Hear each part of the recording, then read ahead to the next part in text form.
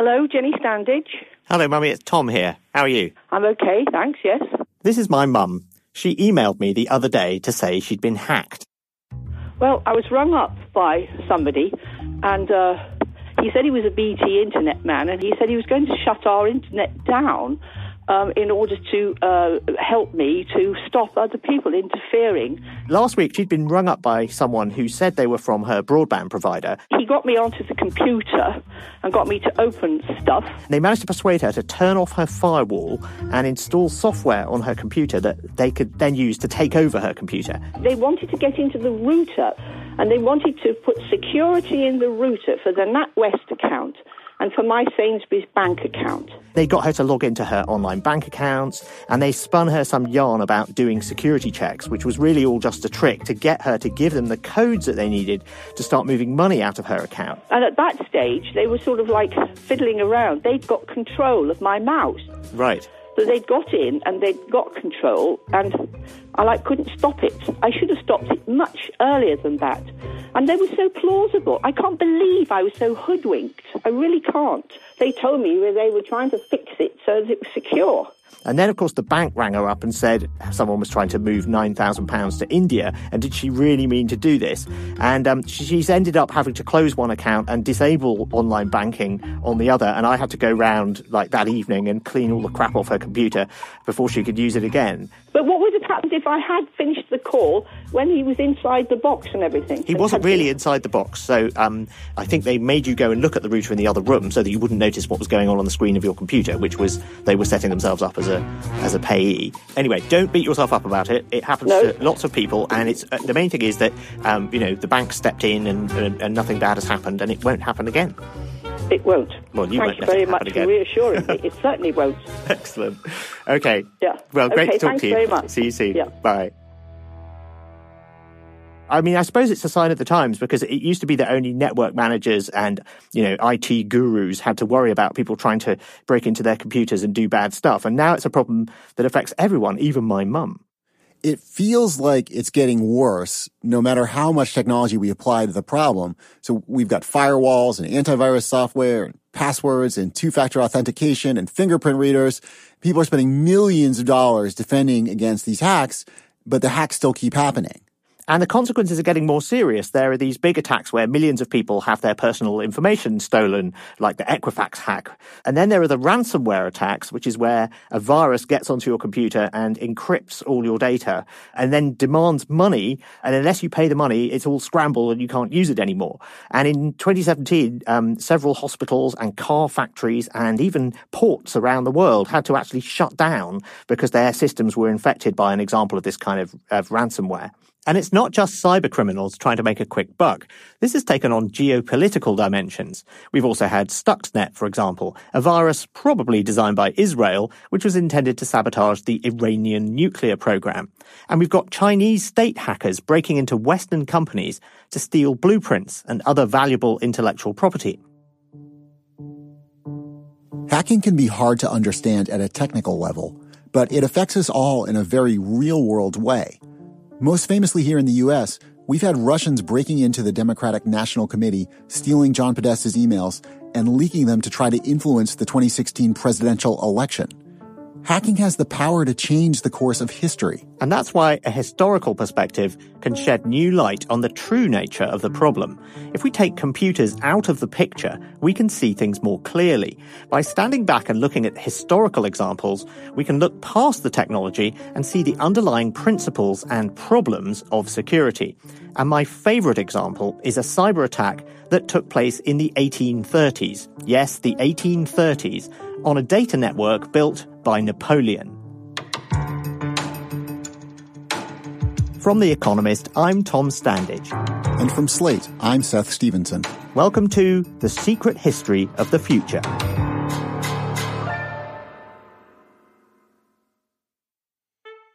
In the early 1800s, Napoleon built a national data network right across France and into Spain and Italy to speed up the transmission of secret military intelligence.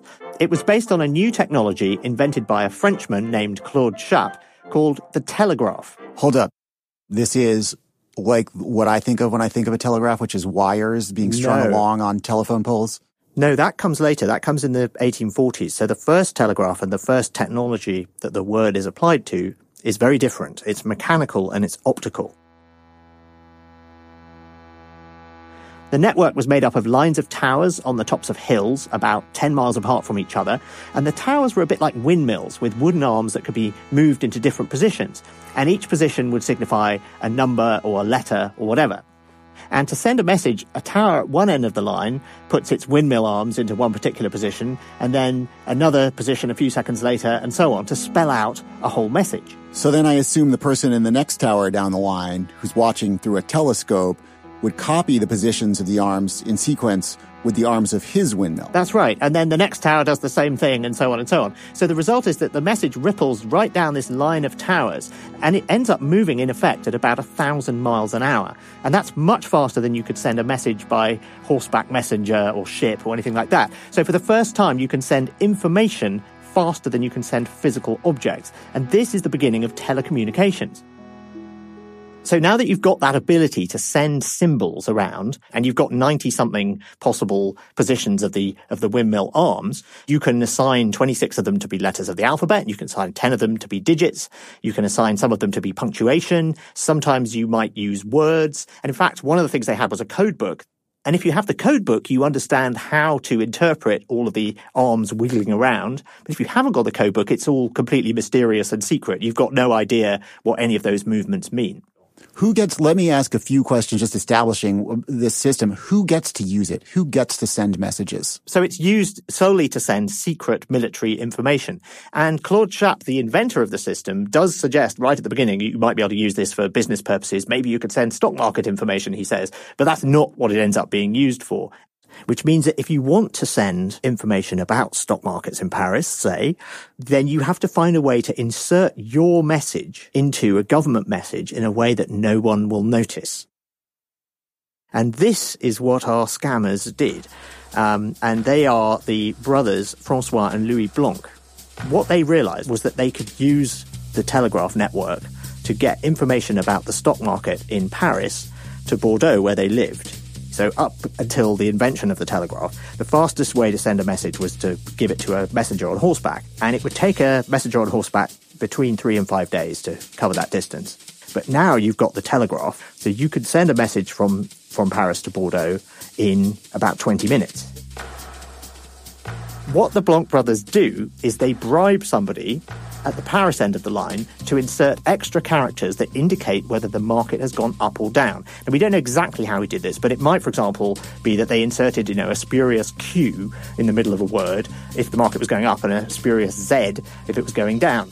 And then they would immediately follow them with a backspace. And that means at the other end of the line, the message that comes out of the system is unaffected because this funny letter has come in and then it's been deleted. And so the person receiving the message doesn't notice anything untoward. And then at the Bordeaux end of the line, they've got an accomplice with a telescope who is a former telegraph operator, no longer works for the telegraph service, but still knows the code. And he's looking out for this extra character followed by the backspace character. And of course, the telegraph towers are sitting on a hill, so anyone near the town of Bordeaux can just sit there and point a telescope at it and see what's happening. And if they know the code and they know what to look out for, they can see this extra bit of information that's been slipped into the everyday transmissions. Okay, so how do they tell the person at the beginning, at the Paris end of the telegraph line, what they want him to say without getting caught? Well, the way they did it was a little bit theatrical. They would have a glove or another item delivered to the operator at the Paris end. And depending on the color of that item, that would specify whether the market had gone up or down. So it would look like they were just getting a series of presents or other objects being delivered to them in the mail. And in fact, this was information because it was encoded in the color of those objects. So for an observer who's not in on the scheme, it's like that extra letter never happened.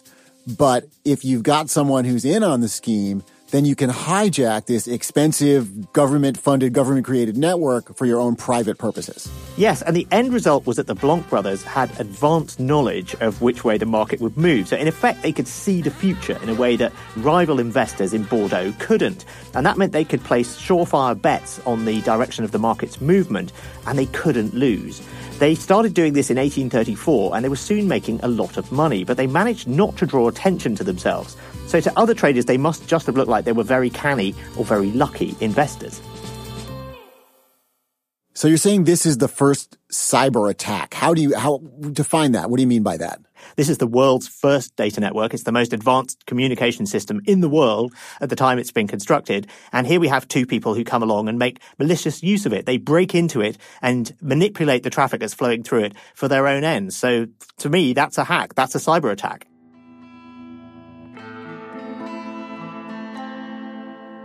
It's sort of delightful that the first network in history also had the first hack in history, that attacks are as old as systems, and that any system that can be subverted eventually will be, just because the motivation's out there and people are ingenious. This is Bruce Schneier, an expert on cryptography and computer security. Yeah, I tend to like stories from history because they tend to be more understandable. They're less abstract and then about complicated tech things. Right? This story is about windmills and telescopes and operators and simple codes. It's a lot easier to explain. I mean, you don't need computers to do these sorts of attacks. I mean, they're faster with computers. They're more effective with computers. But the basic ideas are the same. Modern hacks can work in many different ways. Ransomware attacks, for example, involve computer viruses that automatically jump from one machine to another, scrambling hard disks and demanding a ransom to unscramble them. These viruses spread themselves by taking advantage of flaws in computer software. Another kind of attack is where human attackers exploit these flaws directly to gain access to a specific system so they can steal data and do bad things. The Russian attack on John Podesta when he was chairman of Hillary Clinton's presidential campaign is an example of another kind of attack. This didn't involve a virus spreading itself or exploiting a software flaw to hack directly into Podesta's computer. Instead, the Russians used a person as a way into the system because people, all of us, are fallible. They used a technique called spear phishing. They just sent Podesta an email that tricked him. So 2016, John Podesta, Democratic National Committee, receives an email purporting to be from Google with some plausible story asking him to click on a link and log in. The link is a malicious link. It doesn't go to Google, even though it looks like Google when you get to the web page. He entered in his username and password and did whatever he had to do to log in, and that went to Russian hackers. And within minutes, the Russian hackers used that to log into Gmail and download 10 years of his email. This kind of attack is becoming increasingly common because it doesn't involve finding subtle flaws in computer software or building viruses capable of exploiting them, both of which are time-consuming and expensive and require deep technical knowledge. The attack on John Podesta didn't rely on there being unpatched vulnerabilities in his computer either. Instead, it targeted the weak point, where people interact with machines. So a few years ago, Rob Joyce, who back then was the chief hacker at NSA, gave a rare public talk. And what he said is that tech flaws are overrated, that the way we break into systems is through credential stealing. And a lot of that is based on human flaws. Most breaches these days have a human component. And that was true of the Blanc brothers' cyber attack as well. Their hack relied on a technical trick, inserting their own code into the Telegraph data traffic, which then spread on its own, a bit like a virus. But the way they gained access to the network was by exploiting human fallibility. They bribed people who had inside knowledge and inside access to the system. And this means we need to look at the bigger picture. Sure, we need good technology, but to upgrade our security, we also need to think about the human element too. Okay, so what does that mean in practice? Well, it means we need to look beyond the way that hackers attack technology, and we need to understand how they hack people. Social engineering is basically convincing anyone to take an action that may or may not be in their best interest. This is Rachel Toback. She's a white hat hacker, which means she breaks into systems not with malicious intent, but to help identify weaknesses in security. You can think about it as hacking humans. Who are the targets? If you're trying to get into a company, how do you decide who to go after? I really go after the softest targets that I can find. So I'm looking for people that don't have a script. I could go after somebody in customer support or help desk, but they are used to denying people like me. They're used to saying, you know what, that's not in our protocol. We can't help you. So in general, I like to go after softer targets. These might be people who are within their first 90 days at the company, interns, maybe younger, and maybe aren't aware of what the protocol might be. Or I might try and go after a soft but high value target, maybe somebody like the CFO or somebody who has access to financial systems.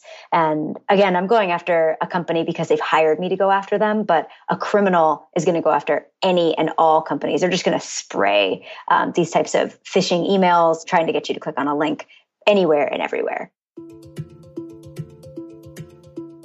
What are the typical sorts of tricks then? It's that sort of pretending to be clueless or ringing the help desk. What are the sorts of things people do? So social engineers hack through phishing, which is over email. They also hack in person. We can call that like an on-site attack. They'll do it over text messages, social media, or over the phone.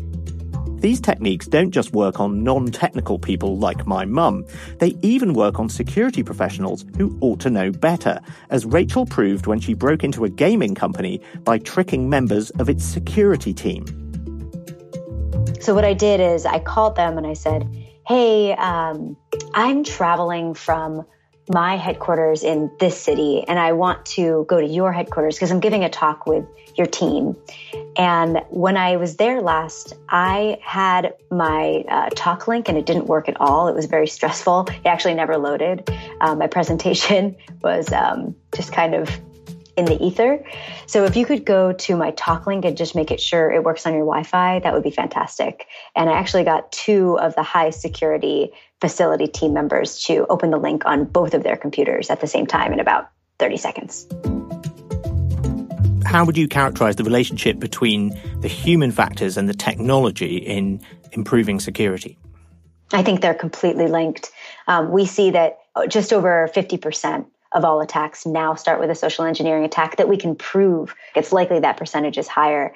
And that's just because as technical systems increase and as we see more and more sophisticated technical systems, people are going to exploit what they find might be easiest to exploit, which in some cases might be the people of an organization. So a lot of people, I think, persist in assuming that security and network security and information security is still primarily a technical problem, and that if we just had enough technology and we had more encryption and more firewalls, everything would be fine. What do you say to people who sort of put their faith in technology like that? I think it's good to have fantastic technology that helps protect you. But I think if you have the technology without the human element of security, you're at a disadvantage. And if you have just the human element of security without the technical systems to protect you, and whenever that human element is persuaded to do something that they might not want to do, you're also at a disadvantage. So you need both. It's 2 sides of that same coin, and both are needed to protect yourself. It seems that securing our systems means recognizing that they consist of people as well as machines, and that there are vulnerabilities in both. But the fact that humans are part of the system and can make it insecure turns out to have a silver lining, because attackers are fallible too, and very often it's human failings that lead to their exposure and discovery.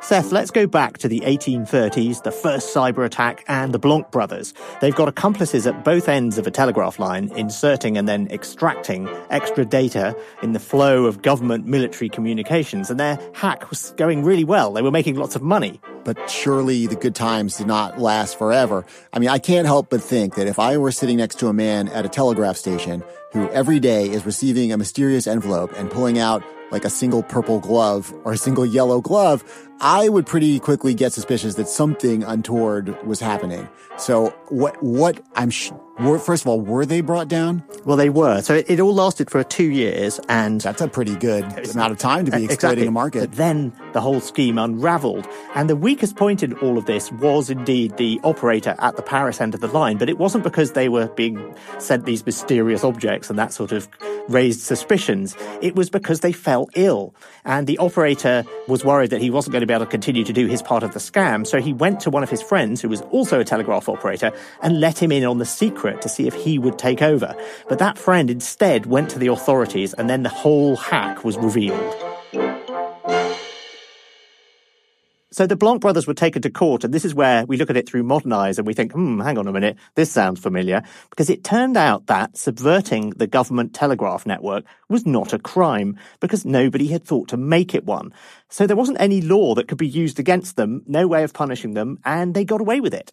That is the best kind of crime, the crime that they haven't even realized is a crime yet. But this is a classic example of how technology runs ahead of regulation. And so they then did introduce a crime of interfering with government telegraphs, but by that stage, of course, it was too late. It was a really clever heist until it fell apart. So how does the collapse of the Blanc brothers scheme relate to the ways that modern-day hackers get caught? Well, the way the Blanc brothers were exposed is sort of like what happened to those Russian hackers who broke into John Podesta's computer and the Democratic National Committee. It was a human failing rather than a technical one that exposed them. In that case, the reason we know it was the Russians is that, as with the Blanc brothers, one member of the team messed up and gave the game away. The Russian hackers were pretending to be a lone Romanian hacker, and they were using something called a virtual private network to make it look as though they were in Romania. But one day, one of the Russians made a fatal mistake. He forgot to switch it on and accidentally exposed the team's location in Moscow, not Romania. And that was what allowed American investigators to show that the Russian Foreign Military Intelligence Agency was behind the hack. So it basically demonstrates Bruce Schneier's point, where he said that weak points in security come at the places where humans and technology interact. Throughout history, people keep thinking they're going to make an unhackable system, whether it was the French telegraph network or Enigma machines in the Second World War or blockchain today. But they always seem to get hacked.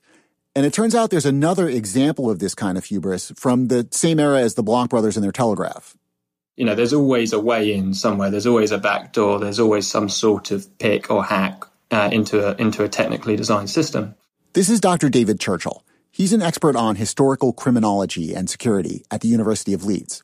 He studied lockpicking competitions in the 19th century, where lock designers would claim to have made unpickable locks and would challenge anyone to try to pick them. The lockpicking competitions arose basically out of the claim by a couple of lockmakers that they had invented products which could not be picked. The suggestion there being, if you like, that they had reached the end of a process of technical development. And therefore, if you like, that lockmakers should sort of give up from there, or at least just find ways of making it cheaper and easier to produce. Well, what on earth made these lock designers think they could create a lock that could not be picked? That seems like hubris. Yeah, it does a bit. I think there's always a temptation, particularly when something's new, to maybe think that, you know, you can create a foolproof system, or you can create something which doesn't have the kind of vulnerabilities that we're used to from other things. This was the first time that we see people claiming they have forever solved the problem of security using brilliant technology. That if we throw good technology at the problem, we don't need to worry about it anymore. But they were wrong. What was happening in the lockpicking competitions, obviously, is that people were trying to disprove that claim. And they were trying to disprove it publicly. And they were successful in doing so because, as we now appreciate, it's not possible to design something that can't then be maneuvered around. The punchline was, of course, those unpickable locks got picked.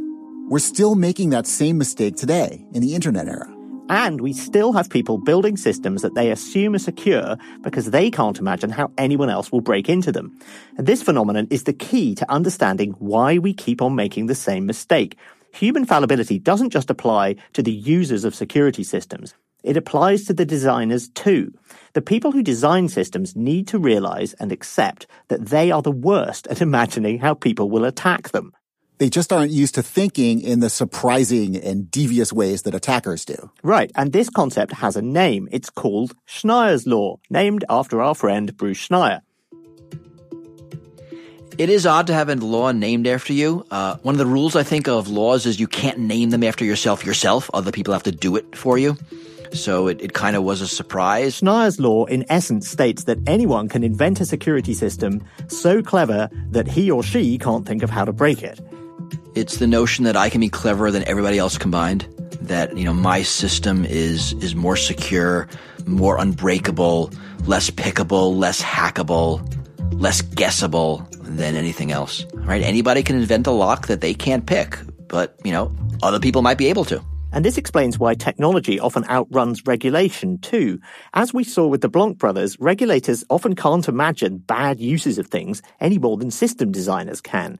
And Shania's law even explains the misuse of Facebook by Russians to try to steer the election. Facebook was working as designed, letting advertisers target specific groups of users, but the people who built it just never imagined that people would try to misuse it to swing an election. Facebook really needed to have some evil people on its staff who'd be good at imagining all the nefarious things that could happen. So this suggests we need to think about hacking in a different way and see the bigger picture, see the whole system, which includes people, all of whom are fallible and some of whom are bad and will find ways to make unexpected and nefarious use of new technologies. But if we're protecting ourselves against people, how do we do that? Do we just have to be suspicious of everybody? Well, I certainly wish my mum had been a bit more suspicious when she was rung up. But here's what Rachel Toback had to say. In general, I would say be politely paranoid. Suspicious is another way to say it, but I think politely paranoid is helpful for people. If somebody is trying to call you or email you out of the blue, I would be politely paranoid there and reach back out to that individual with the contact information that you already have for them. I think as long as there are humans, there will be human hacking. We will probably see criminals continue to attempt exploiting human vulnerabilities in more and more creative ways. But I hope one day that I can work myself out of a job. Honestly, I think that would be amazing if we could train people and patch the human element of security and eventually get people to a point where they shut down every social engineering attack. That would be unreal. The common thread here is that security has just as much to do with humans as with technology. Whether it's 1834 telegraphs or Victorian locks or Equifax or John Podesta's email or my mum's computer, it's where people meet machines that the vulnerabilities arise. That's not something we can or should expect technology to fix. And that's the message that's been transmitted through history, hidden inside the story of the Blanc brothers' telegraphic hack. I think it shows that security is inherently a human endeavor and that people don't change. Right? Tech might change, and tech does change all the time, but people don't. And the human factors remain constant. I'm Tom Standage. And I'm Seth Stevenson. The Secret History of the Future is a joint production of Slate and The Economist. It's produced by Bart Warshaw and Kate Holland. Editorial help was provided by Gabriel Roth. The senior producer for Slate Podcasts is TJ Raphael. The executive producers are Steve Lichtai for Slate Podcasts and Anne McElvoy for The Economist. Next time on The Secret History of the Future. On one hand, this is the next step from photoshopped images. That just as we had to learn not to trust photographs, now we're going to have to learn how not to trust video. The difference being is that when we were learning to not trust photographs, we had video as a backstop. I don't know what we have after we don't trust video anymore. Thanks for listening.